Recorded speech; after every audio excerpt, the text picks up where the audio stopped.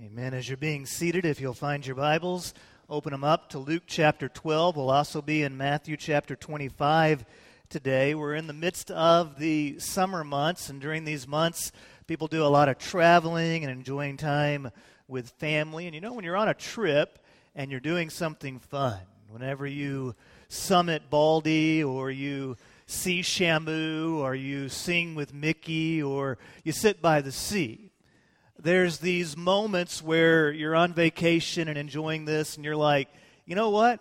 I'm living the dream right now. I mean, this is what life is all about, just living the dream. But then eventually they slip that bill underneath the door of your hotel room, and they tell you got to go home, and vacation ends, and you come back home, and what do we say? We say it's time to go back to reality. Time to go back to reality. And here's a question.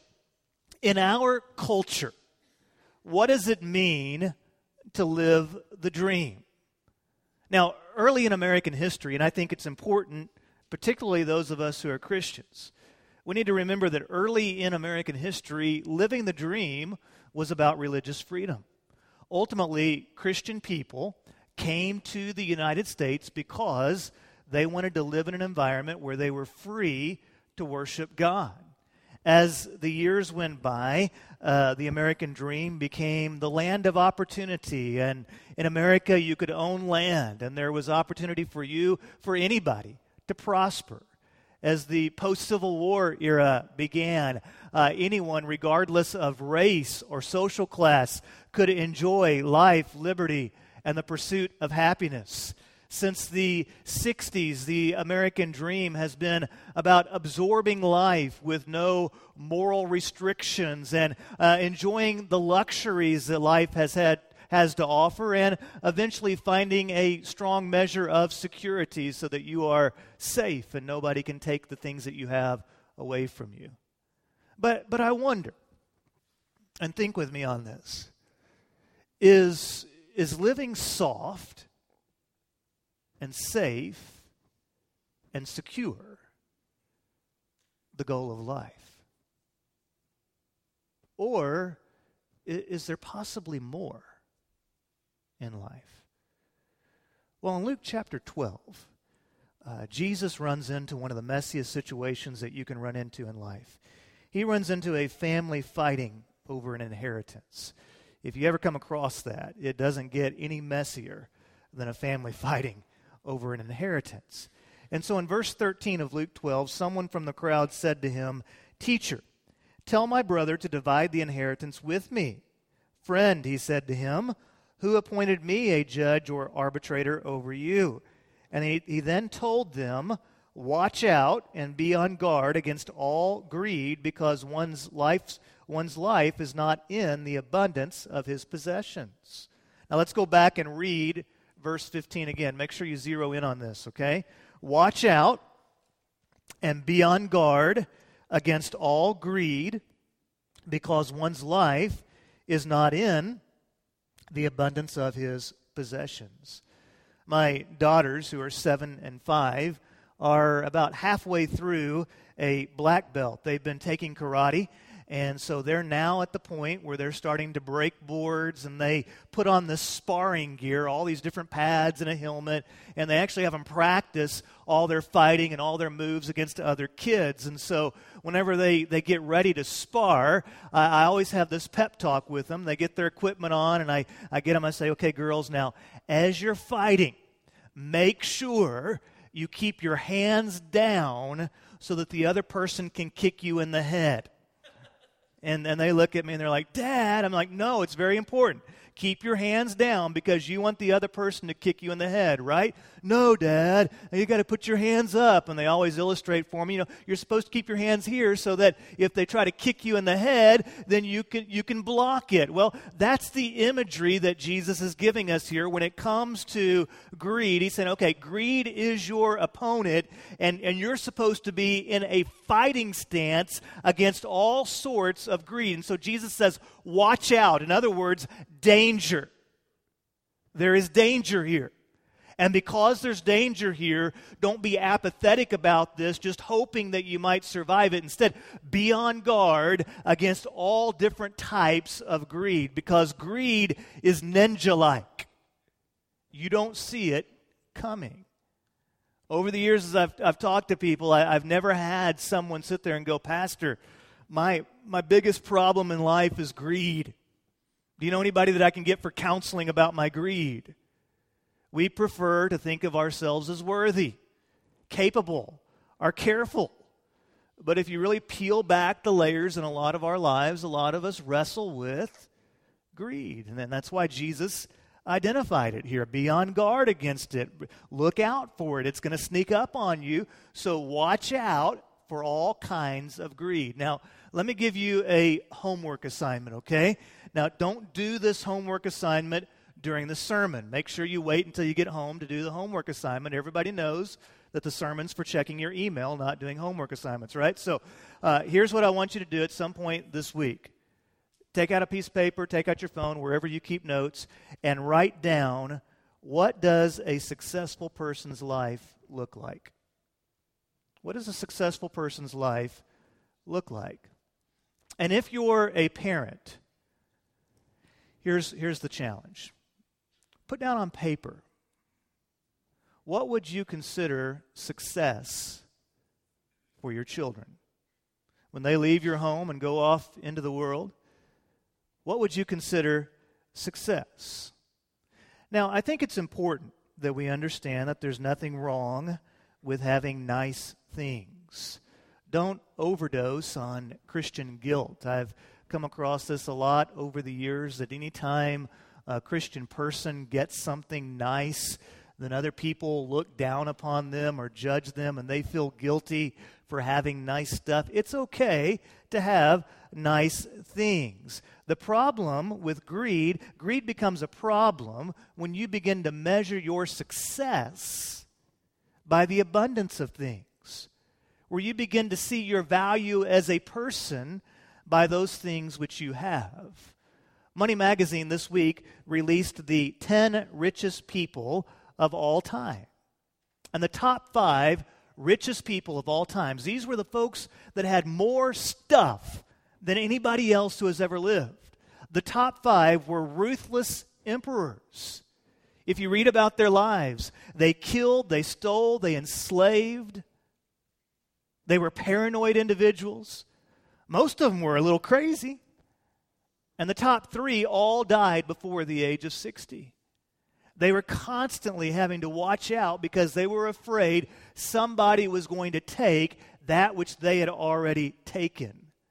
And into this scene and into our culture, Jesus speaks these words, one's life is not found in the abundance of possessions. Well, then the Bible says he told them a parable. A rich man's land was very productive. Verse 17. He thought to himself, "What should I do, since I don't have anywhere to store my crops? I will do this," he said. "I'll tear down my barns and build bigger ones and store all my grain and my goods there." So the scenario is you have a farmer who has become very successful. He probably had many people farming his land. He had worked very hard to get to this point. Well, one day he hits it big. Kroger wants him to be the sole supplier of broccoli and tomatoes for all their stores. So suddenly, he is rich beyond rich. He looks at his life and the days ahead, and he's like, I'm never going to run out of money. I'm never going to run out of stuff. He has more money than he ever dreamed of. What to do? Now, some of you said, I'll be glad to take his problem, okay? I'll take on his problems right now. Well, here's what he decides. He decides that he's going to tear down what he has, and he will build bigger barns in order to store his stuff there. In verse 19, then I'll say to myself, you have many goods stored up for many years. Take it easy. Eat, drink, and enjoy yourself. Now, as I was reading through the parable right here, I heard the screeching sound of brakes because I don't know about you, but that sounds a lot like what we're told is the American dream.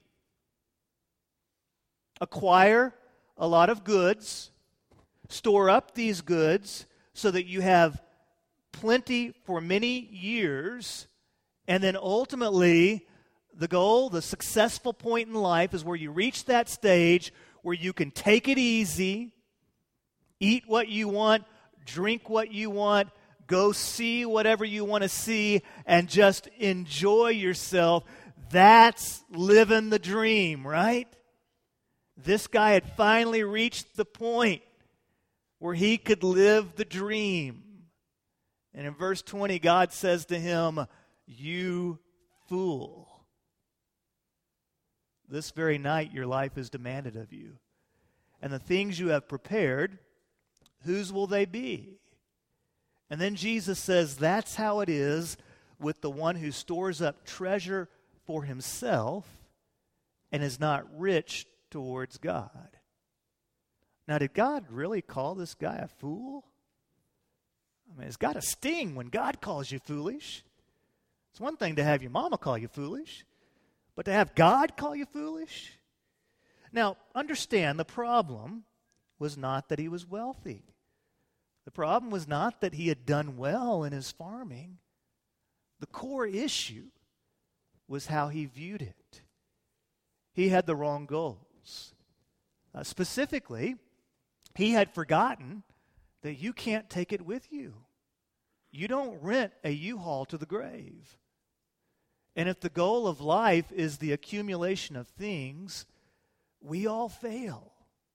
Naked you come into this world, and in a cheap suit you leave this world. You don't take stuff with you. If accumulating things is the goal of what living is all about, then ultimately we all fail.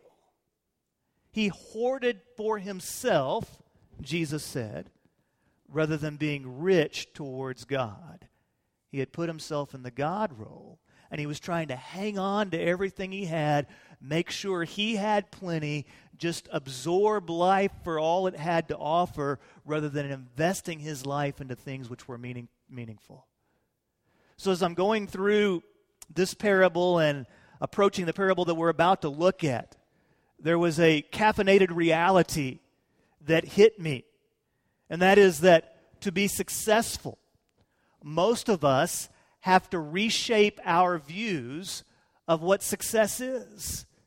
My friend Vince likes to say, if you're going to change the dance, you got to change the music. If we're going to truly find success in life, a lot of us, we're going to have to kind of deprogram ourselves from this concept that success is all about the accumulation of things and begin to realize that there is a deeper meaning, a deeper reality to what it means to be a successful person. So chew on this question. When it comes to my money, when it comes to my talents, when it comes to the resources that God has given me, what is my goal? What is the goal of success? Well, last week we looked at Matthew chapter 25, and go ahead and look with me there again. In Matthew chapter 25, we saw the parable of the virgins. Now, the parable of the virgins was about being prepared for the day that the Lord comes back, for the day that you stand face to face with the Lord. And we saw how some were prepared and some were not. The parable of the virgins was also about faith. And we discussed how one of the keys to being prepared for the end of life is how you see time. And as Christians, we see time fundamentally differently than how a secularist would see time. For a secularist, time, past, present, and future, is seen within the 100-year window in which your life exists. For a Christian person, whenever we look at the past, we see that before we were ever born, God made decisions. Before we were ever born, God revealed himself to us. He showed us those things which are true. We have millions of people who have lived for thousands of years by those truths which God has revealed. God has preserved those truths in Holy Scripture so that as we look at the past, we see that our God that created us has also guided us into the present and into the future.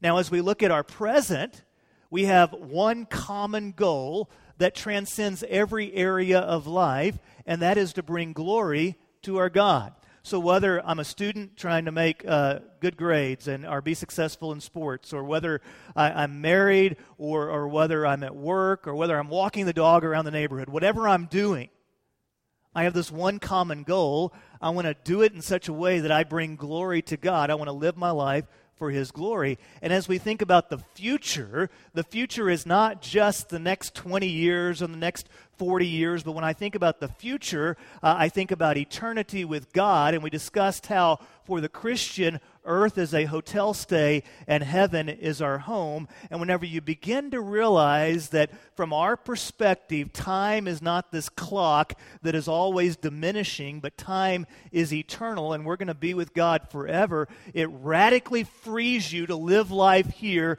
differently. The parable of the virgins. Be prepared. Live your life differently.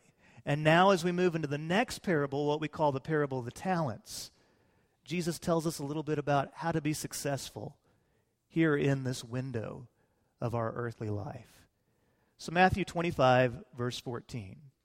For it is just like a man going on a journey, and he called his own slaves and turned over his possessions to them. To one he gave 5 talents, to another 2, and to another 1. To each according to his own ability. And then he went on a journey. Immediately the man who had received 5 talents went, put them to work, and earned 5 more. In the same way the man with 2 earned 2 more. But the man who had received 1 talent went off, dug a hole in the ground, and hid his master's money. Now, the spiritual parallel is preparing for the coming of Christ. But the parable, from an earthly perspective, involves a wealthy man, and the wealthy man goes on a journey. And so before he goes on the journey, he divides up responsibilities. And so the first guy comes in, and he's one of these guys that just has make you sick talent. I mean, he can do it all. He's good looking, he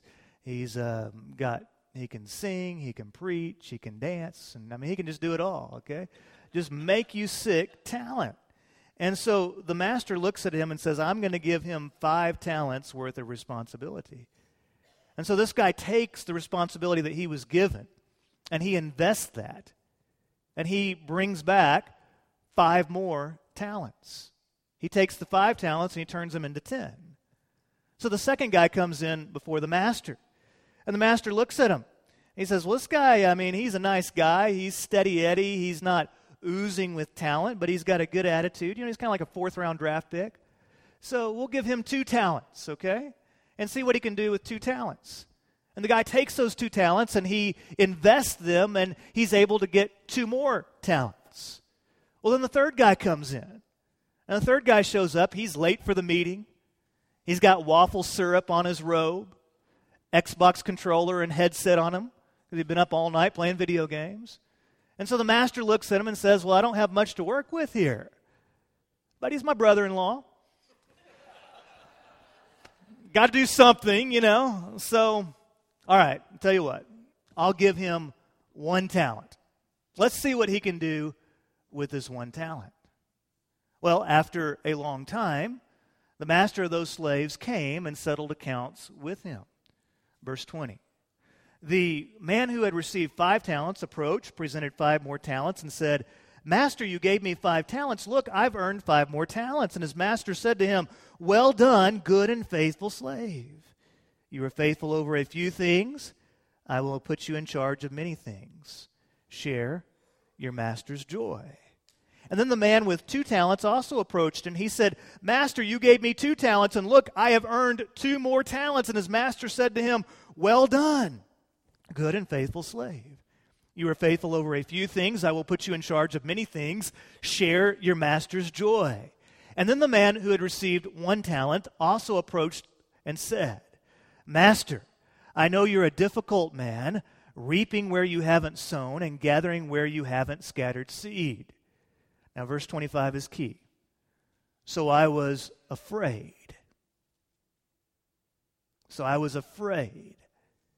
and I went off and hid your talent in the ground. Look, have what is yours." So the 1-talent guy took what the Lord had given him, and he was afraid to do anything with it. He was afraid to take any risks. He was afraid to live in faith. And so he took that talent and he just buried it. But he thought to himself, hey, by burying it, at least I'm not going to lose it. At least I will hang on to what I have. And if you think about our culture, the world in which we live, so much of our society is consumed with, I don't want to lose what I have.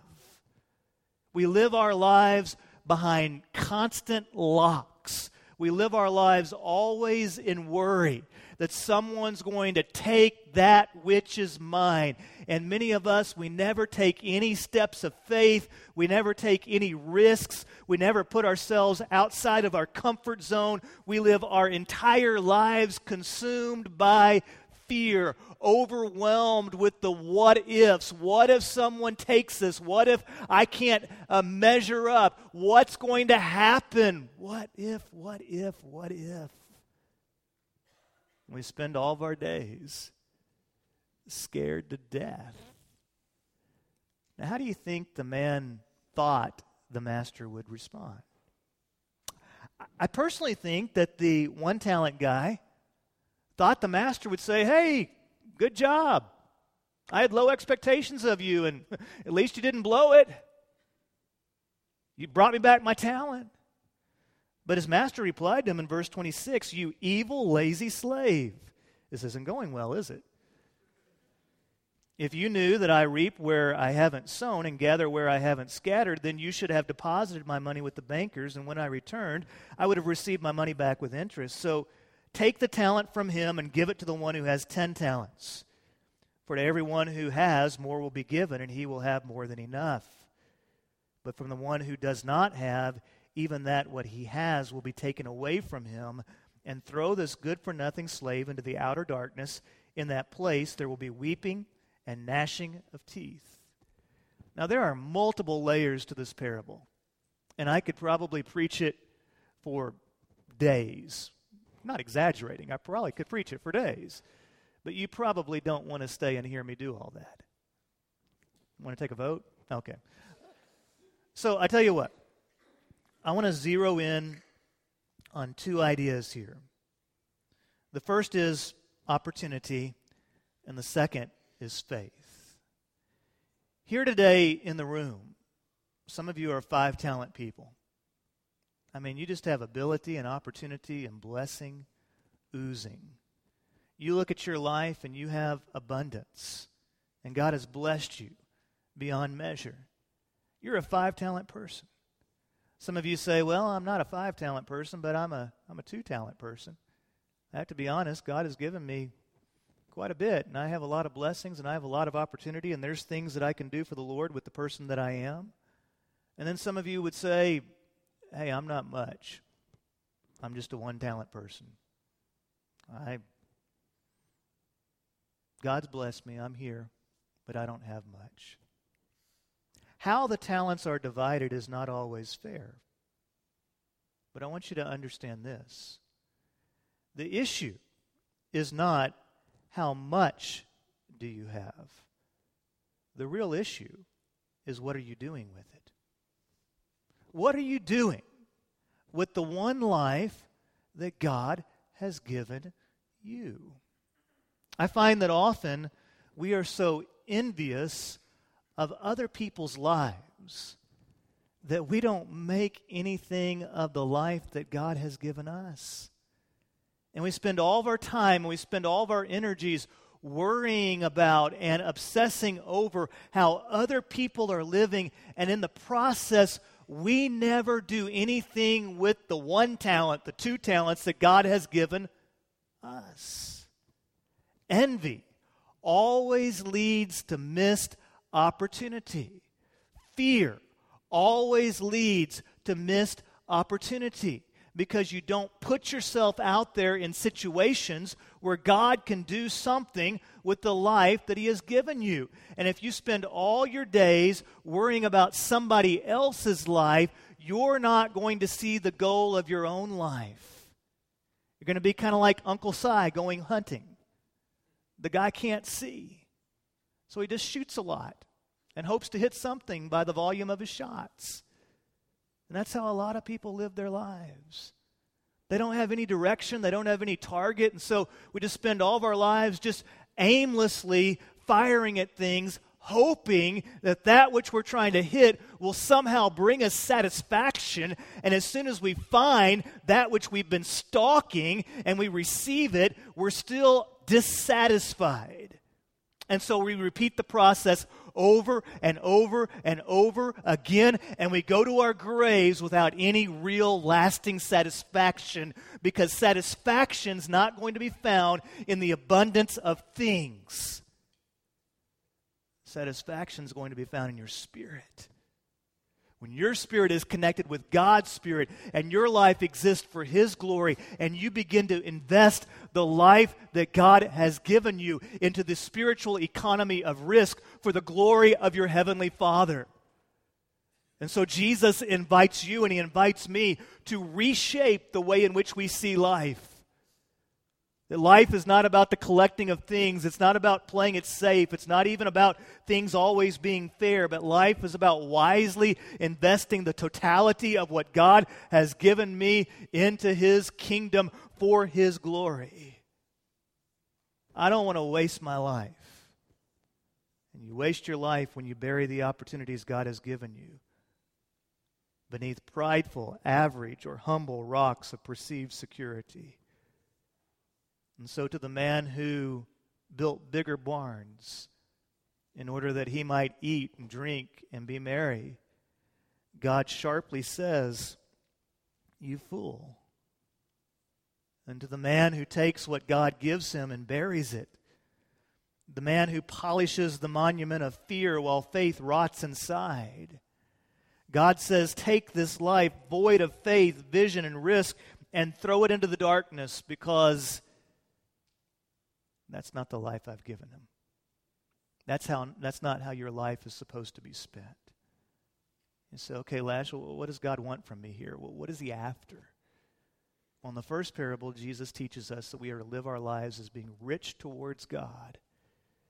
In other words, we don't take all the blessings of God and just hoard them. We don't see the blessings of God as just terminating upon our lives like water balloons hitting a wall. Instead, we see the blessings of God coming into our lives and then going out, because God blesses us in order that we might use those blessings in ministry to Him. And in the second parable, we see that God wants you to invest the totality of yourself in Him. He wants you to trust Him with all of you, to be that servant that invests what He has given you into His kingdom. Back in April, I was at Southwestern Seminary, and I was in some meetings there, and so I went out for a run one evening, and I was running around the campus, and I came up to the administration building. There's this rotunda there, and as I was running there at this iconic building, for those of us that know the seminary, I saw this aged man walking to his car, and I thought to myself, he really needs some help. He had a walker, he had a bunch of books, and he was walking to his car, and so as I got closer, I realized that it was not just some random man. This was Dr. James Leo Garrett. Dr. Garrett was my theology mentor. He was the man that taught me in seminary. He came to my wedding. He helped me with doctoral studies and things like that. And so he was someone that had really invested in my life. And so I stopped, and I had an opportunity there just to talk to him, to catch up with him. I hadn't seen him in 15, 20 years. And as we talked, he didn't remember me. And so that was a little bit difficult, because who he was to me. But I'd heard that his health was fading and that he was moving in with his son, and so I understood, and I had an opportunity there to thank him for the investment that he had made in my life. Well, 2 weeks later, I'm sitting back in my office and my cell phone rings. So I pick it up, and on the other end of the line is Dr. Garrett. And somehow he had tracked my number down, and he says to me, "Is this Lashley Banks?" And I'm like, "Yes, sir, although I go by Lash these days." "I know, that's why I couldn't remember you." And he apologized. And he said, I'm sorry I didn't remember you. And then he said something that meant the world to me. He said, "You were a really good student for me. And I apologize for not remembering you. You did well." And then before I knew it, he was like gone from the phone. "Have a good day, bye." It was over. And I thought about this in terms of the parable here, of reaching that finish line of life and having God say, "Well done. Well done.